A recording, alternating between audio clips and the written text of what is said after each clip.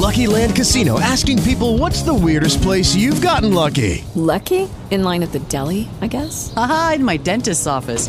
More than once, actually. Do I have to say? Yes, you do. In the car before my kids' PTA meeting. Really? Yes. Excuse me, what's the weirdest place you've gotten lucky? I never win and tell. Well, there you have it. You can get lucky anywhere, playing at LuckyLandSlots.com. Play for free right now. Are you feeling lucky? No purchase necessary. Void where prohibited by law. 18 plus. Terms and conditions apply. See website for details. Okay, round two. Name something that's not boring. A laundry? Ooh, a book club. Computer solitaire, huh? Ah, sorry, we were looking for Chumba Casino. That's right, ChumbaCasino.com has over 100 casino-style games. Join today and play for free for your chance to redeem some serious prizes.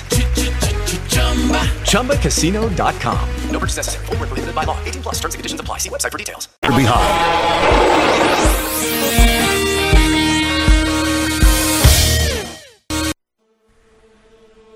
This episode of the House of Mystery is brought to you by Legacy Food Storage. The best way to protect your family is by being prepared. LegacyFoodStorage.com.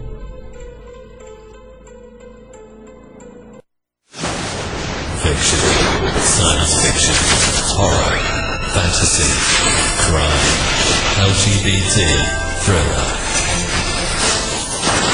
You have now entered the House of Mystery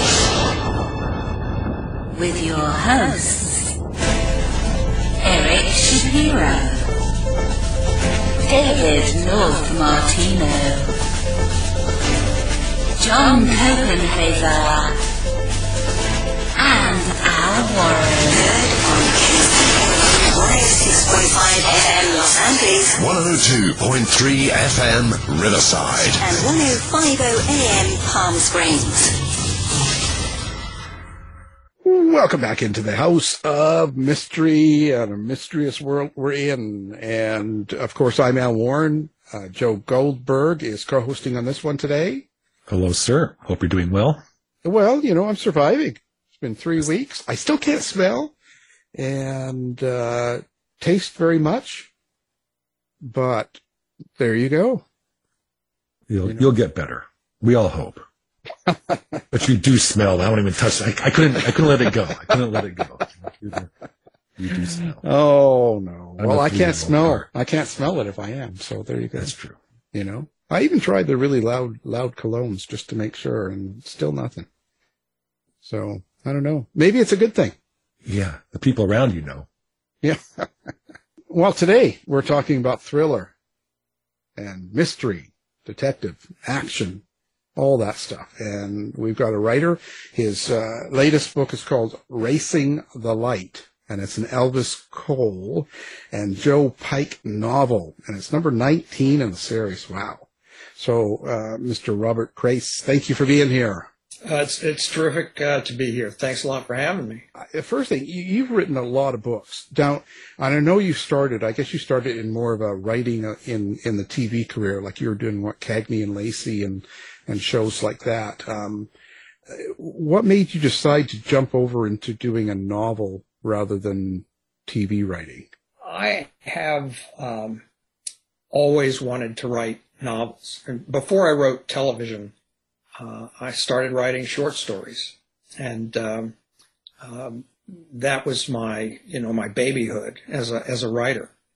So I have a long history with prose, and then I got into television. I very much wanted to write TV and films. And I worked for about 10 or 12 years exclusively in television, had the opportunity to work on some just fabulous series like Hill Street Blues, Cagney and Lacey, Miami Vice, on and on. But after a while, the original dream returned. I wanted to go back to my roots. I wanted to create my own detective character because I was a huge fan of crime fiction. And so I did. I transitioned myself out of television. All my TV friends thought I was crazy. And set about teaching myself to write novels, and eventually published my first book, which was The Monkey's Raincoat. So you did short stories, and then you did television, and now you're doing books. And the obvious question is, what's the difference in the process and the way you write from succinct short stories to television, which is a group of people, mostly, right? And then, though there's a lot of similarity, of course, the three distinct mediums and art forms. Short stories and novels are both prose, so it requires a certain artistry with the language. Television also requires an artistry with the language, but it's visual. And working in television, though, is completely different because it's a collaborative process. If you're writing on a television series the way I did, a staff writer, story editor, executive story consultant, producer, executive producer, all these different titles that we have when we do that, you're in the writer's room. So there's going to be multiple writers in there, a few producers in there. Sometimes it's a big crowd, and all of you have to work together in some way because it's collaboration. Now, that can be wonderful, and a lot of terrific television gets made that way. But I found it wearing after a while, and I wanted to express my own voice, which really isn't possible in a group effort. It's the group effort that makes it to the screen. So the appeal to me was I'm going to create my characters, bring them to the page my way. And people are either going to like it or they're not going to like it, but it's going to be mine. And to this day, and now that I'm a novelist, I write novels for a living. To me, it feels like I'm Walt Disney and the books are my Disneyland. I get to do whatever I want. And that's a great creative joy. Plus, I would guess that in television script writing for some of these series, because it's like an hour-long show, things are a little bit more formula. Well, they are formula to a degree, and they're short. It's typically a 1 hour episode of television these days is probably, I'm going to guess, so anywhere between 48 and 52 pages to make an hour, as opposed to a novel is going to be, one of my novels is probably going to be 480 to 520 manuscript pages. So, novels are a long-term project. When I was working in television and we were in production and under pressure, I would write a 60-page script in 3 or 4 days. A couple of times I even wrote them for shorter periods of time than that. You can't do that with a novel. You set about writing a novel and you're in it for the long haul. You living with it for the better part of a year. So it's a major commitment. It requires much more focus. And it's much more complex to write. When you started this series with Elvis Cole and Joe Pike, so you're at book 1 and you're starting this, did you kind of know in your mind that this was going to turn into like 19 books? Or was it's just sort of a totally play as you go each time you do a book? Clueless.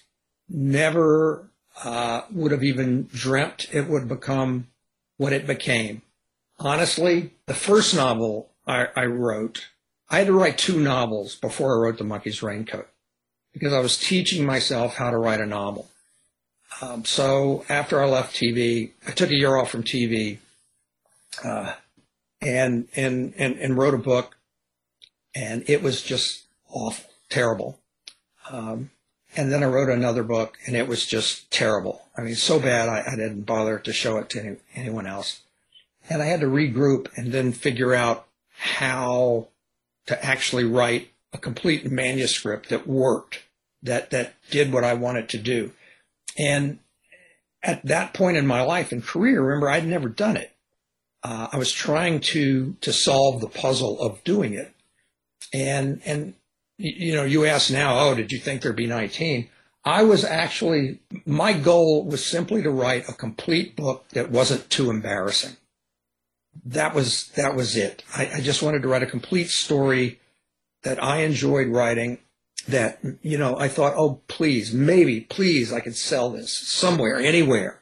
And I didn't think beyond that. It never occurred to me that Elvis Cole would become as popular as he became, or that so many people would be my readers.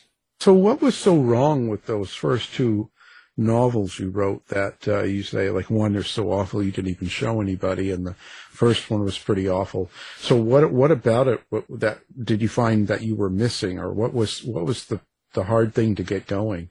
Remember, I was coming out of 10 years of working in television, and during that time, I think I developed a sense that, well, I knew this for a fact, that, you know, the outside world, meaning everyone out there in the greater world who wasn't involved with making the sausage, as it were, there was a kind of a disdain by the literary establishment for TV writers, that somehow television work was hack work, right? Was junk. The way we wrote TV, and they still do, is a television episode or a movie, all the scenes, the action, everything's figured out beforehand. It's someone comes up with the concept for a story, has to pitch that story to a buyer, producer, whoever.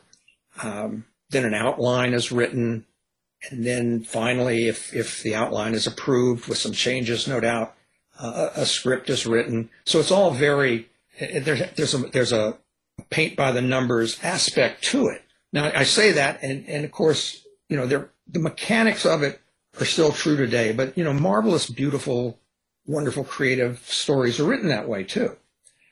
But so I was coming out of TV, and I thought I managed to convince myself that, okay, all this script work that I've done, obviously there's an element of hack work to it, because I'd figured everything out. I'd outlined, that's the way we did things. So I convinced myself that a true artist, a true artist doesn't write like that. A true artist just sort of sits down at the typewriter with a blank page, and you go into a sort of a trance-like state. Your eyes roll back in your head, and you start to type and type and type, and the story just comes out. And then finally, when you come out of your fugue state, you've typed the end, and here's this wonderful story. So when I wrote the first book, I said, I'm not going to outline, figure things out the way I've been doing for 10 years with TV work. I'm just going to sit down, blank page, start writing, and see what happens.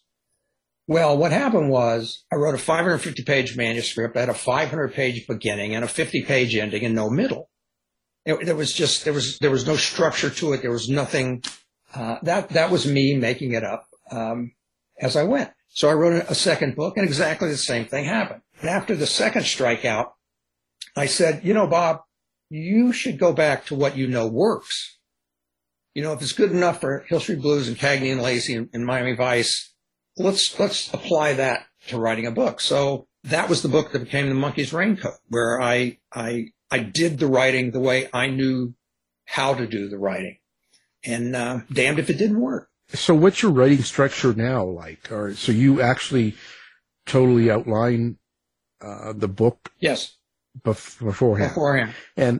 And so how do you actually decide how you're going to do this? And I mean this in the way of like, okay, so do you set aside, 9 to 5 days a week, and you sit and write at those hours, or do you have to have a certain mood in order to write? Like, how's your, let's say, your way of doing it? Well, first I have to be sober. Always a good start. It's a good start. Yeah. No, I'm a professional writer. I don't sit around and wait for inspiration, the muse. If I can sit there forever. The muse is on the beach in Maui working on her tan. I mean, she's, I'm very rigorous and disciplined. I guess that was a gift from my television days also. When it's time to write, you go in your room, you sit down and you write.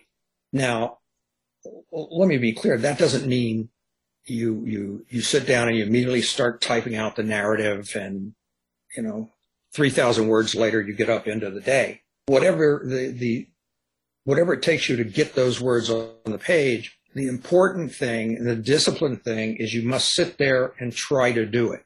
And I do. I do it every day. I write every day. The hours per day vary, but I write every day because it's a job. By the way, I have to say also, I love to do it.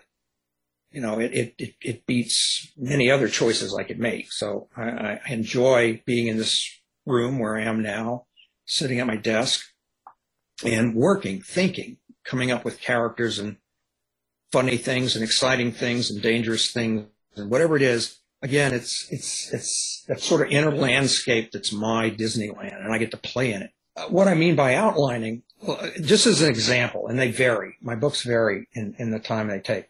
But let's just say it takes a year to write a book. So probably the first 4 months of that is me outlining. And outlining to me doesn't mean I sit down with a pad and I write, okay, put the number 1 dash, chapter 1.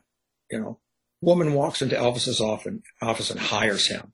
2, chapter 2. Elvis gets up and drives across the city to interview somebody. It's not like that. The first for me is always the characters. I don't have a story unless I have that character who drives the story, that person who I want to write about.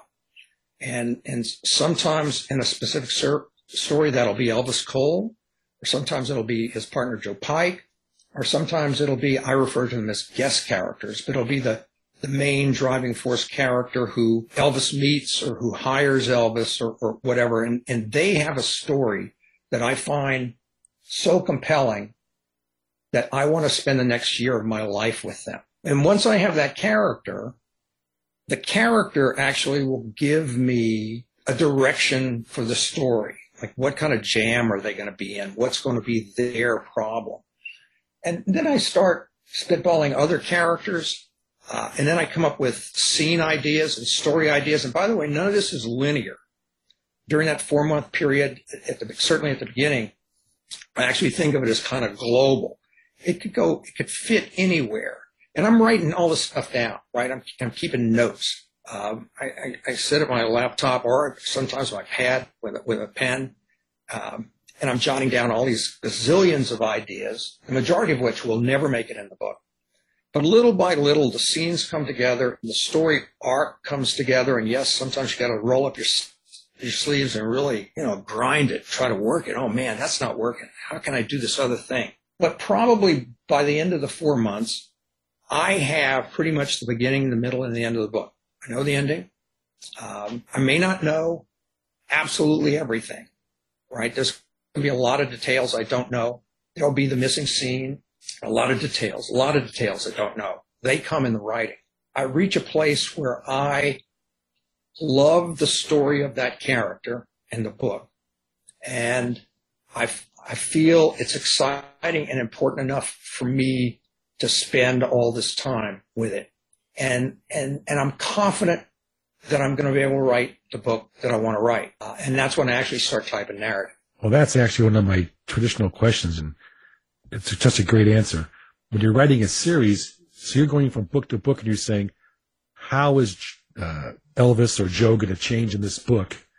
What character things do I want to bring out? And then you fit the plot to make those changes happen. Am I getting close? You are getting close. You're getting close. Oftentimes, the plot grows out of that change that comes to you. Racing the Light is a story of a young man who's trying to prove his worth. Now, it's more complicated than that, but that'll serve. He's trying to prove his worth, his value, both to himself, to the society at large, and most of all, to his father, his parents. Now, if I have that much,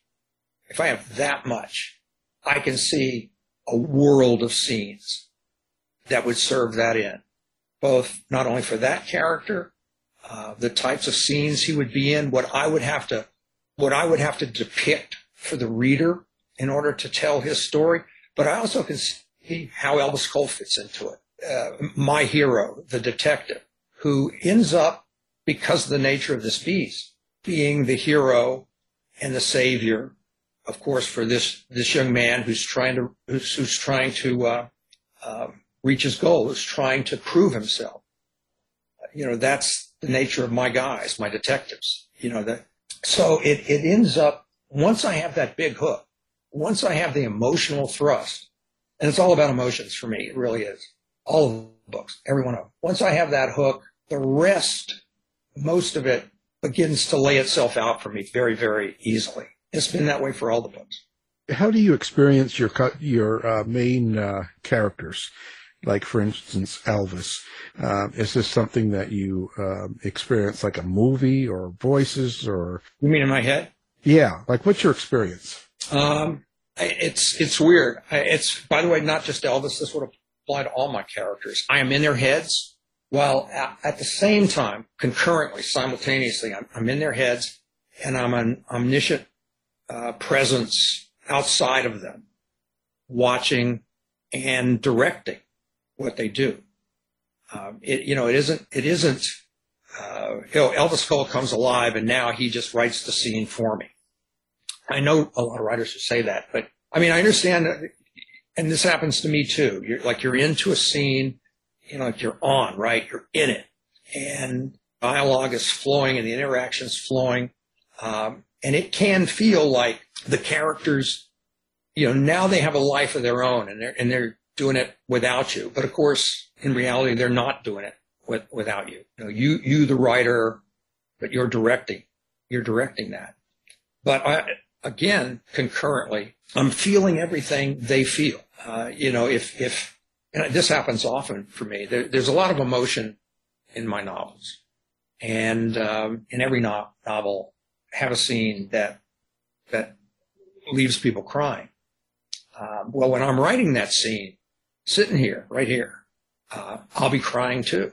It's a very heartfelt moment. I mean, I have to be with them.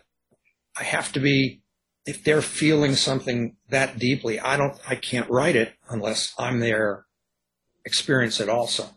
So, again, that's all part of the process, but that's what happens. Robert, I like your comment on emotion. And in your books, I get a sense that there's sort of this, I don't know if it's a good versus bad crusade against injustice or a crusade for justice. You mentioned the guy's trying to prove himself to his father.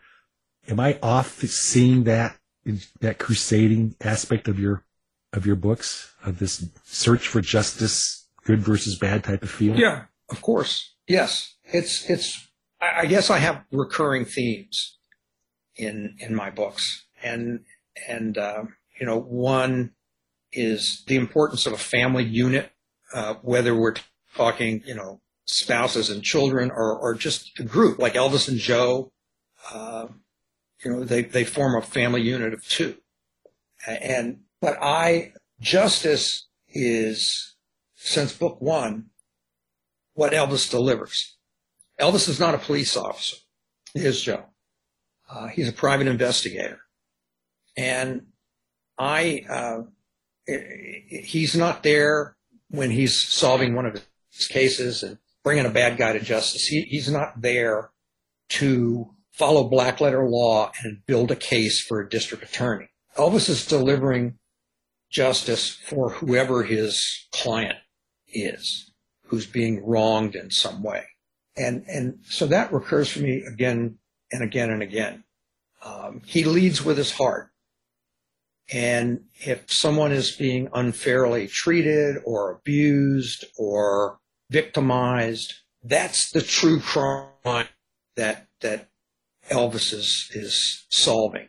So again, that is something that's very important to me and makes Elvis, I think, very heroic. And I do think of these novels, I think of them in many ways, but I do think of these novels as heroic fiction.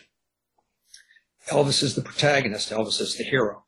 Doesn't mean he's without faults. He breaks the law all the time. But he's someone who believes in doing right, and he has a very, very well-defined sense of what's right and just. When you have so much emotion that's involved in these characters yourself, do you find it difficult to write people that are, or characters that are evil or bad or doing awful things? I mean, because I would say that it probably coincides that you would also feel that emotion as well. No, I do. My bad guys are part me too. I have this saying that all writers are cannibals.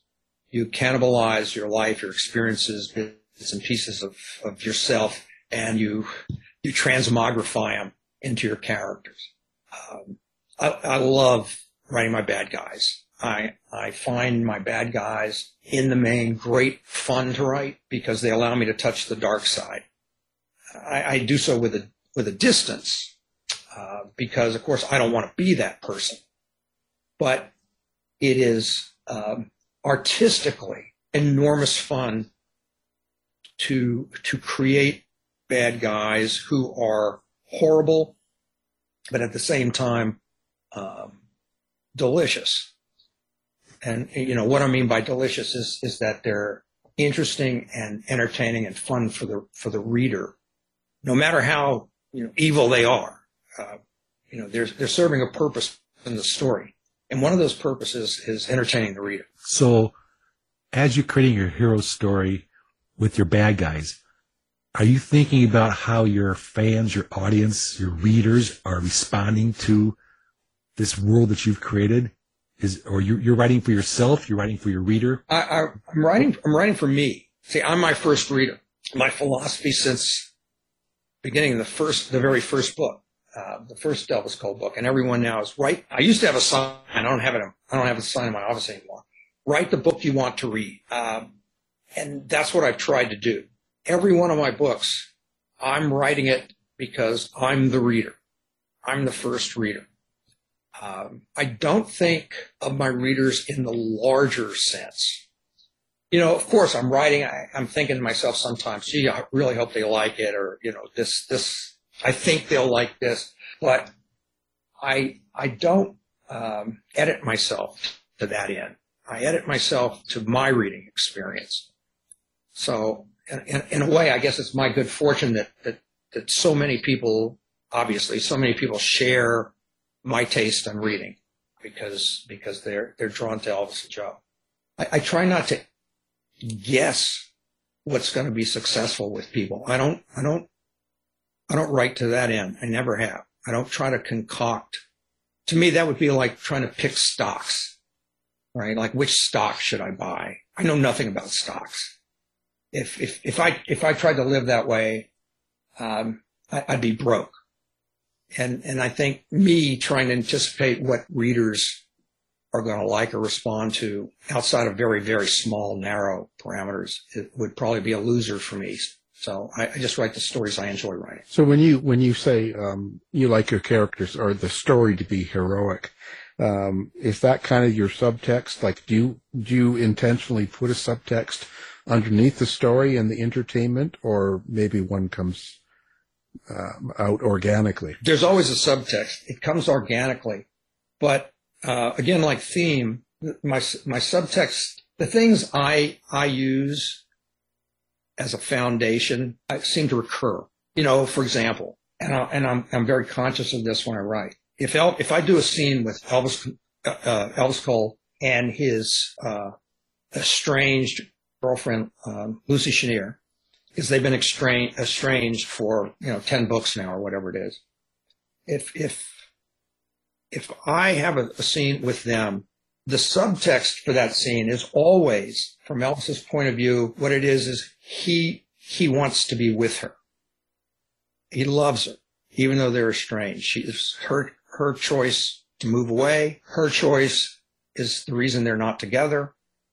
He's hanging in. He's been hanging in for years. That love for her forms his subtext. I'll give you another example. It doesn't have anything to do. If Elvis is, for example, talking to a critical parent about his son, the subtext of that scene, whether Elvis actually says the words in dialogue or not, is that Elvis actually is seeing the flaw in the parent, in that particular parent. And though he may not say it, the unfairness of the criticality imbues all his words. So for me, there's always a subtext to what I'm writing. And it's usually serious. Even when I'm writing funny scenes, it's again, because it harkens back to the emotionality of what I'm doing. I write for the emotions. Yeah, the books have a lot of action. Yeah, there's lots of funny stuff. The guys are very physical. There's a lot of, gunplay.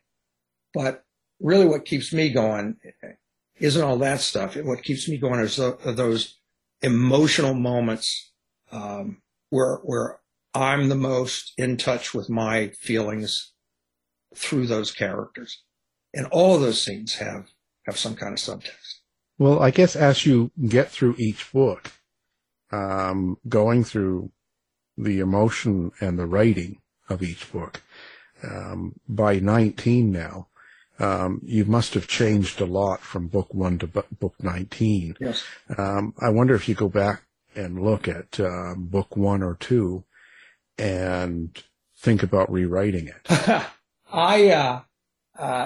There's a dangerous problem I have. I recently, since the pandemic broke, in this past 3 years, I've had occasion to go back and reread 5 or 6 of my novels, the earlier books, because honestly, I forget what's in them.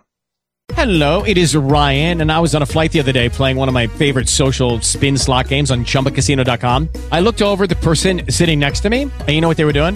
They were also playing Chumba Casino. Coincidence? I think not. Everybody's loving having fun with it. Chumba Casino is home to hundreds of casino-style games that you can play for free anytime, anywhere, even at 30,000 feet. So sign up now at ChumbaCasino.com to claim your free welcome bonus. That's ChumbaCasino.com and live the Chumba life. No purchase necessary. VGW. Void where prohibited by law. See terms and conditions. 18+. Hello, it is Ryan, and we could all use an extra bright spot in our day, couldn't we? Just to make up for things like sitting in traffic, doing the dishes, counting your steps, all the mundane stuff. That is why I'm such a big fan of Chumba Casino. Chumba Casino has all your favorite social casino-style games that you can play for free anytime, anywhere with daily bonuses. That should brighten your day a little.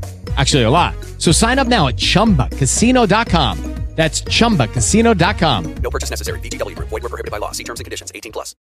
So, my readers who come to my signings, they know my books way better than I do. They ask me questions about things. I got no idea what they're talking about, right? It's because I don't remember.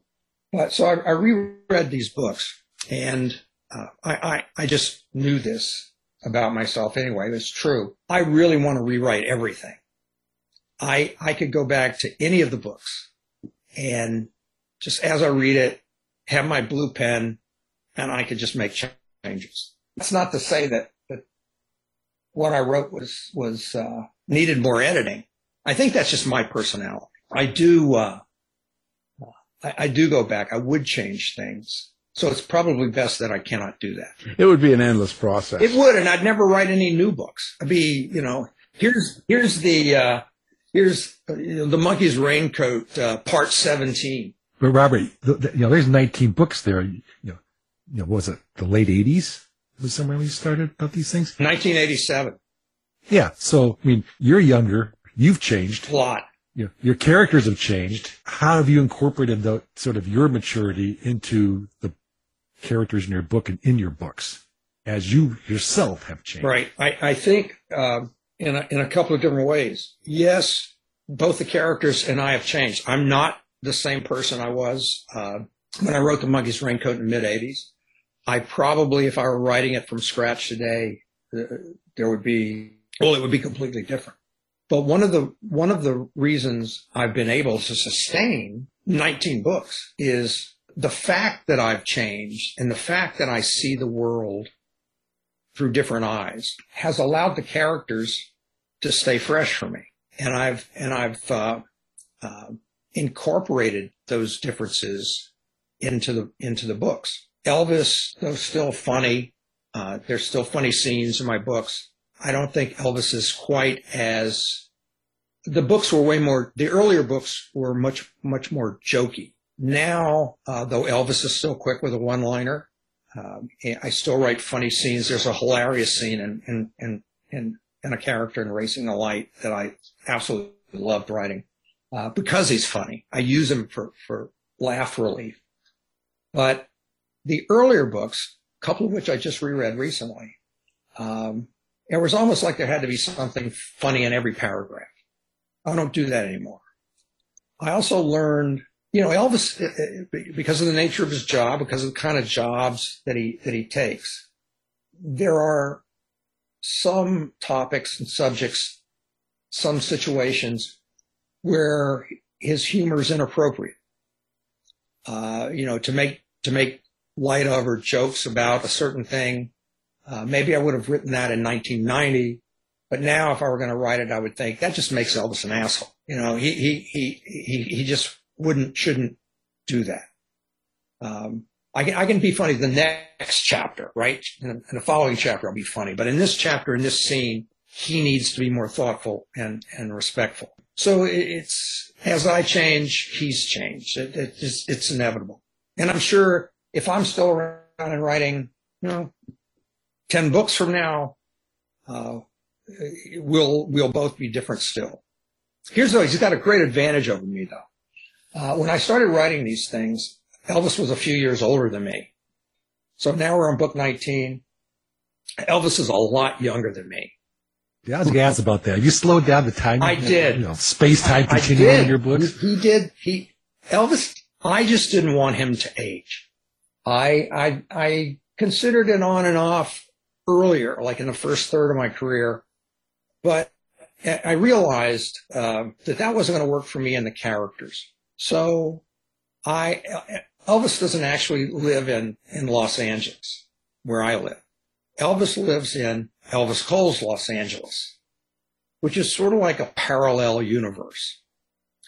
And I wish I lived there, because the great thing about it is he doesn't age as fast as me.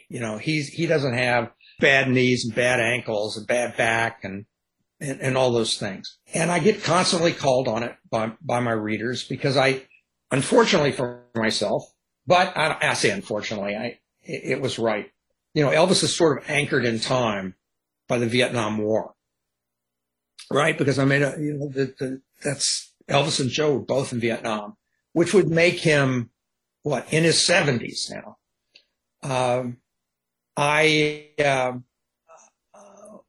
Somewhere in the mid realm of my books to date, I just decided I can't have him be that age. I like the physicality of the guys. I like their attitudes. I didn't want to write scenes where Elvis's sciatica is acting up. Believe me, I don't want to curse him with that. So he's younger. It's fiction. You have to be careful with where you place your humor in the book. Oh yeah, as I said, I'm much more conscious of that these days than when I first began. I mean, I like being funny. There's still a lot of humor in the books, but I'm very careful in my effort to not be inappropriate or insensitive with his humor.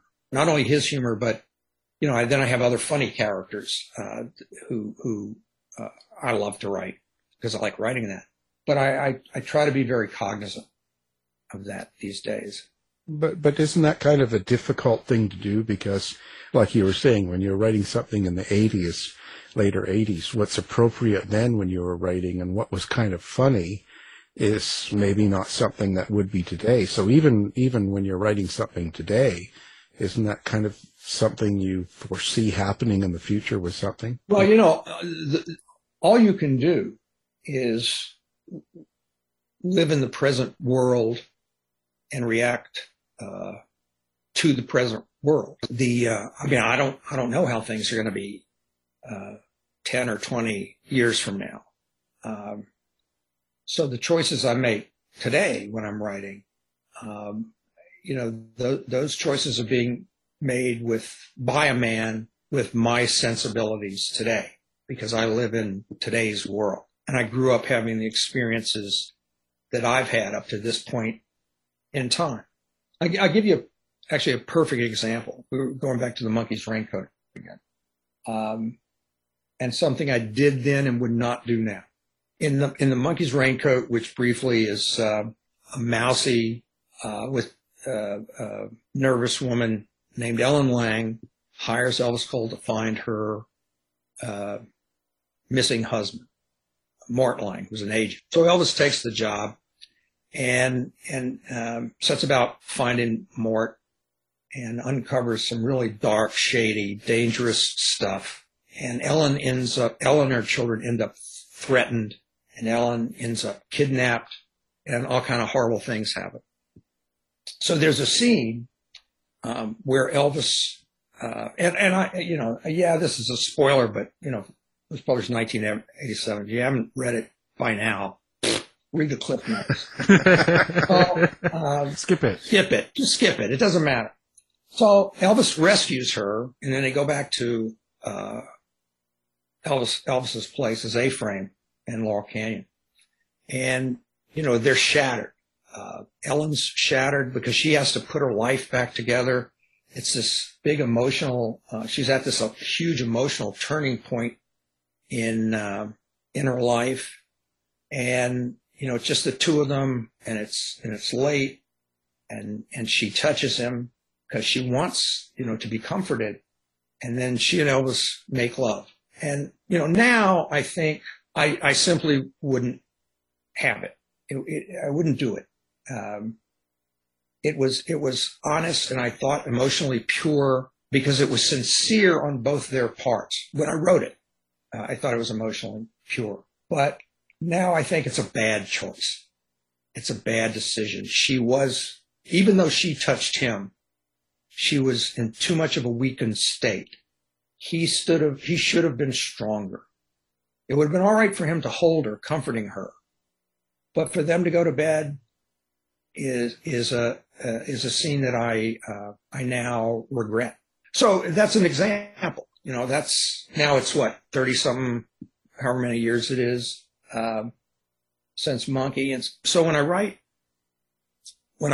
any of my books now, whether it's Racing the Light, Dangerous Man, all the more recent books, I'm writing, the guy writing them has the sensibility he has now. So there are choices that I would make that are different than earlier choices. Well, I want to ask the normal question, but it's always important to me. It's why I ask it is inspiration, sort of the why people write. I mean, you're a Dashiell Hammett, Raymond Chandler guy, and so am I. It just oozes that. And they were written in their time frame too. Sure. Right? Yes. Those books couldn't be written now. So what else do you read outside the genre? You do nonfiction or lit fiction to get inspiration or just to clear your mind? Yeah, well, I do. I'm a very eclectic reader and always have been. I read a lot of crime fiction for sure, different subgenres within the world of crime fiction. But I also read, again, eclectically. I read science fiction. I read literary fiction. Pretty much anything that looks interesting to me, I read. And I actually encourage, whenever I talk to aspiring writers or younger writers, I encourage them to do it, because I think you can learn from anywhere, especially if you want to be a writer. But more than learning, I think it's important to have a diversity of taste, to seek out what's good and interesting across an entire palette of colors. And I think it makes for, if you're going to look at it purely practical terms, it makes for richer writing when you write. But it's also fun for me because I enjoy it. Does that go for movies too? Is that like Chinatown? Yeah. I mean, I watch, again, I'm not limited to crime movies. I mean, I watch a lot of crime movies, and TV shows, but I'm just as likely to Game of Thrones or comedies or, whatever. I just watch. If it's good, I want to watch it. If it's interesting to me, I want to watch it.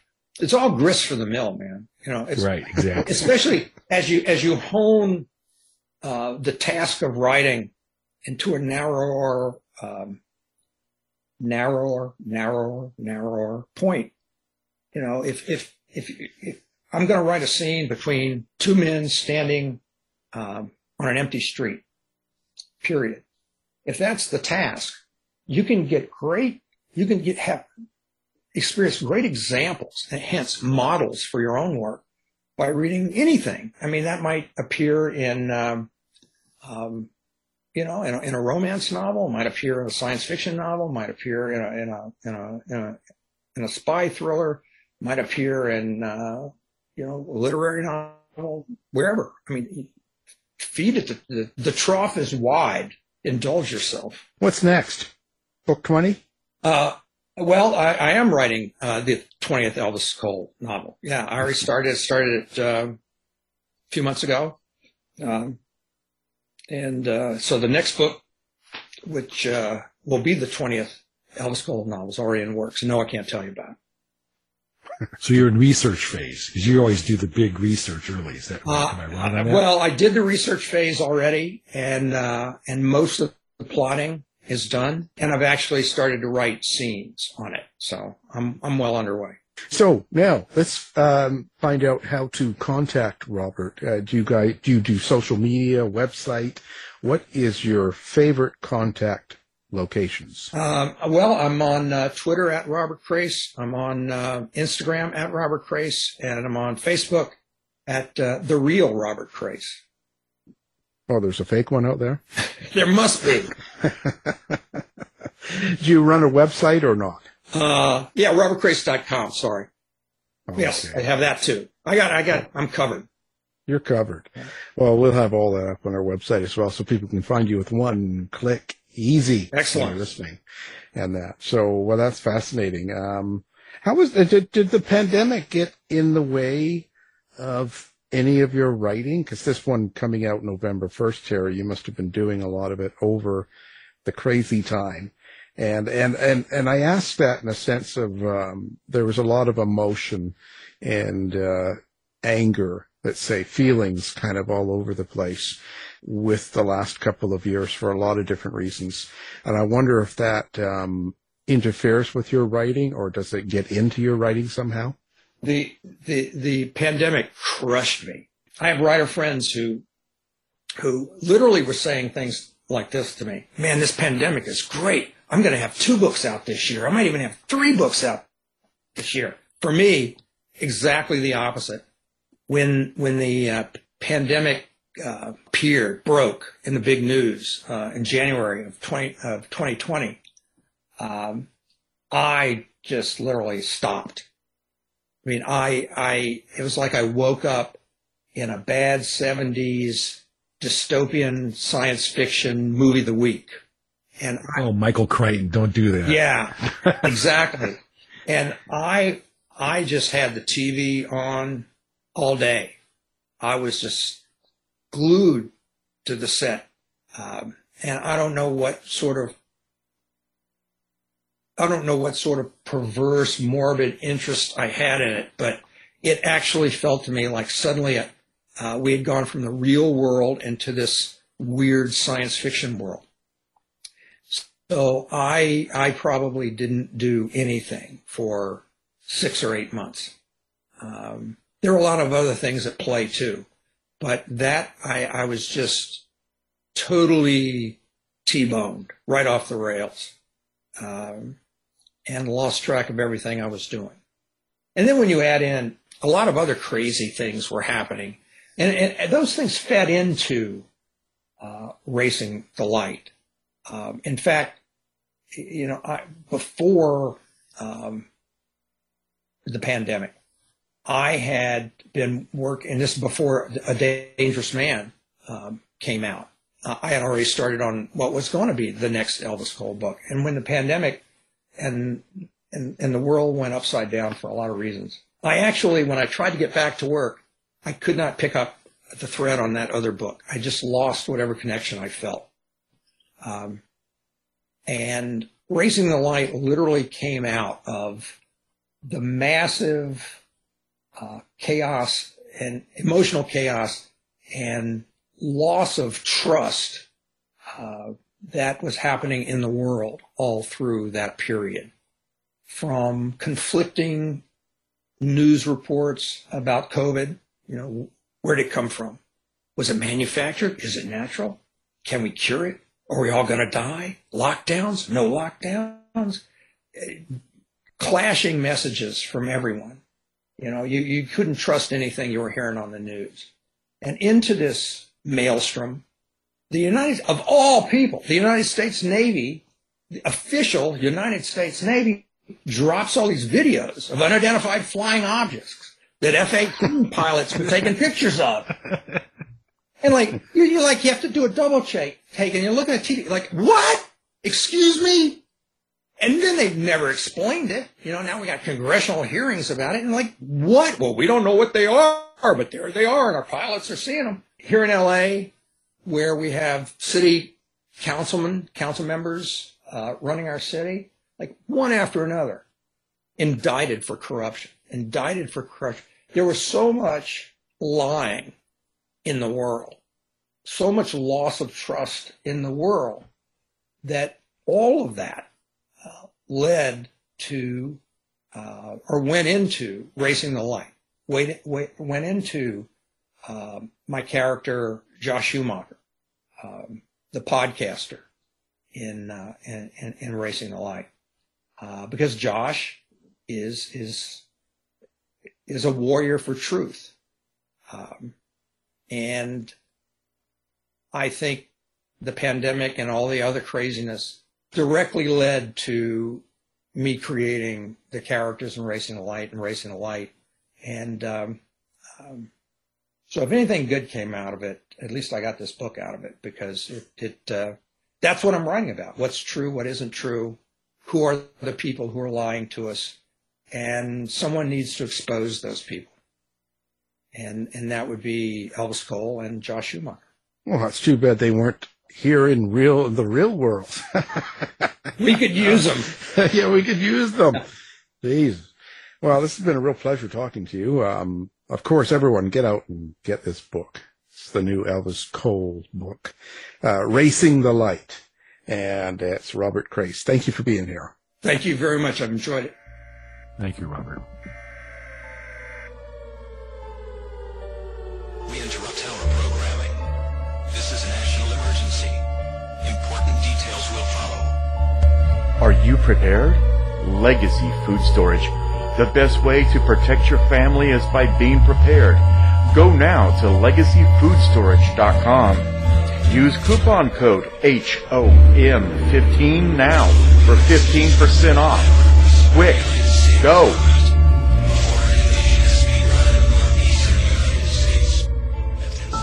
If you're a fan of stories that make you afraid to turn the lights off at night, then you will love Moonless Nocturne, Tales of Dark Fantasy and Horror. From attorney, former Air Force officer, special agent for the Air Force Office of Special Investigations, and Bram Stoker award-winning author, Hank Schwabel. Moonless Nocturne is a chilling set of 10 tales that offers an exquisite and impressive showcase of the author's talents that are sure to entertain and intrigue readers who love a good thrill. With an introduction by the iconic F. Paul Wilson, Moonless Nocturne is a gourmet platter of both red meat and rare delicacies, not only for aficionados of horror, mystery, thrillers, and suspense, but any connoisseurs of fantastic fiction. It's inventive and original. This collection has already been optioned for television and film by Lone Tree Entertainment and is certain to appeal to fans of King, Barker, Matheson, and Jackson. It's not the dark that should scare you, it's all the things that lurk there. Order your copy right now on Amazon or wherever books are sold. Moonless Nocturne, Tales of Dark Fantasy and Horror. From author Hank Schwabel.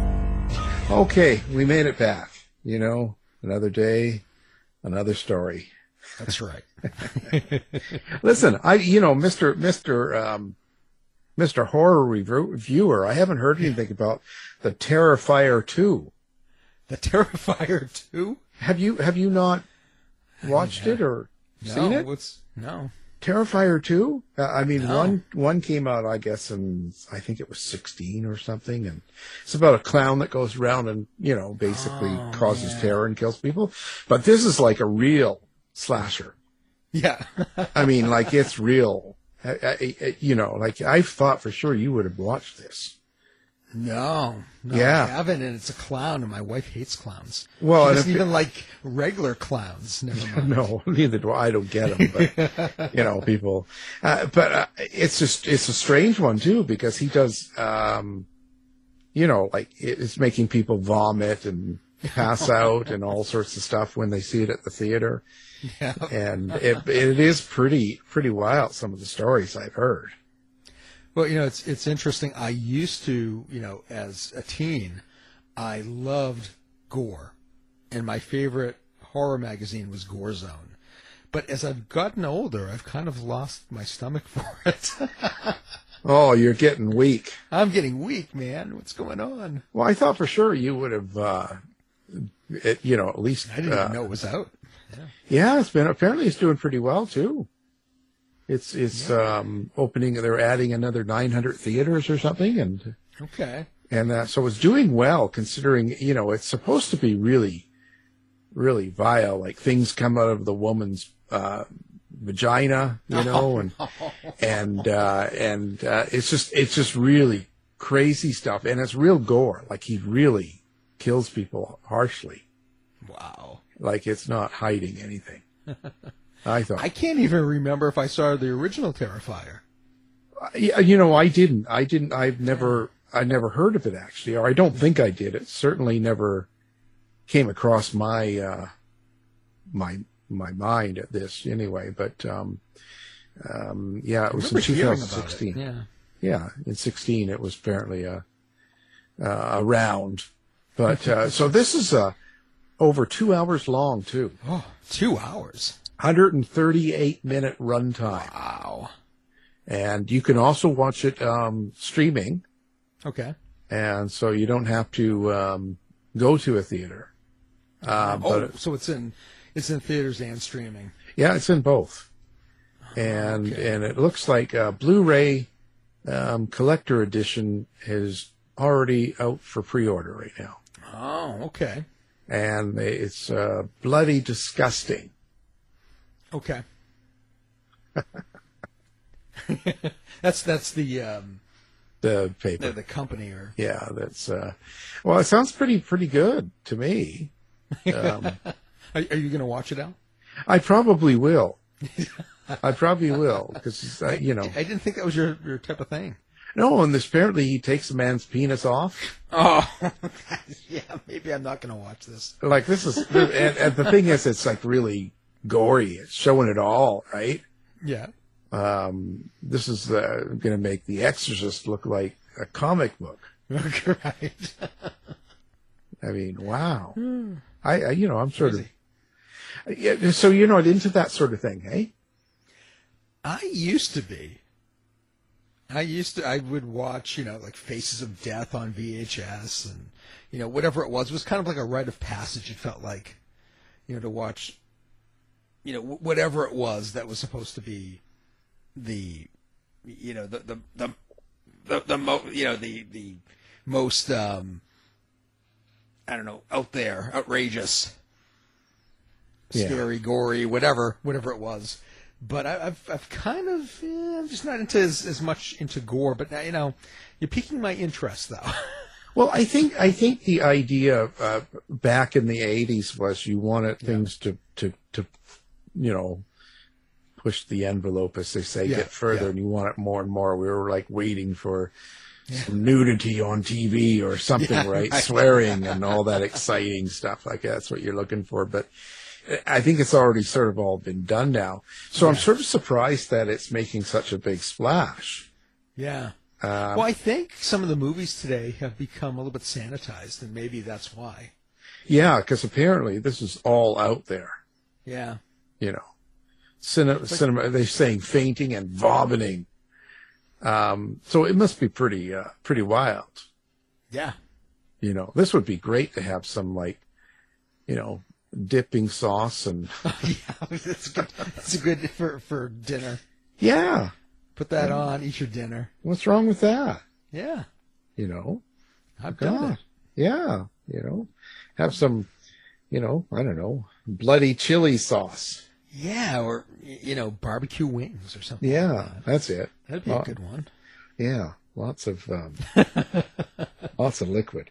So so there's that. You've been listening to the House of Mystery radio show. To find out more about our guests, hosts, or show, go to www.houseofmystery.com. Show's over for now. Was it as good for you as it was for me? Well, good night. This has been a production of Something Weird Media. I'll be back. Psst. Hey, you. Yeah, you. Do you know where you are? Well, you've done it now. You're listening to KCAA Loma Linda, your CNBC news station. So expect the unexpected.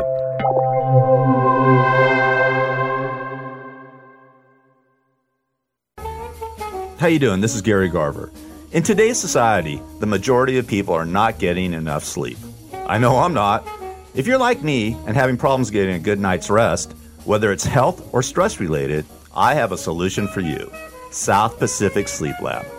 South Pacific Sleep Lab will do an evaluation of your sleep pattern and will provide a comprehensive study so you can start getting a restful, peaceful night of sleep. They take all types of insurance, which will cover your cost of the evaluation, and they will even provide transportation to their offices at no cost to you.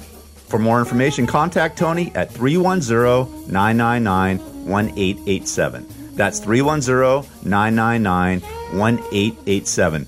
Tony even stays awake all night, 24 hours a day, 7 days a week, so you can sleep better and rest easy. South Pacific Sleep Lab. Start feeling better and getting a great night of sleep today.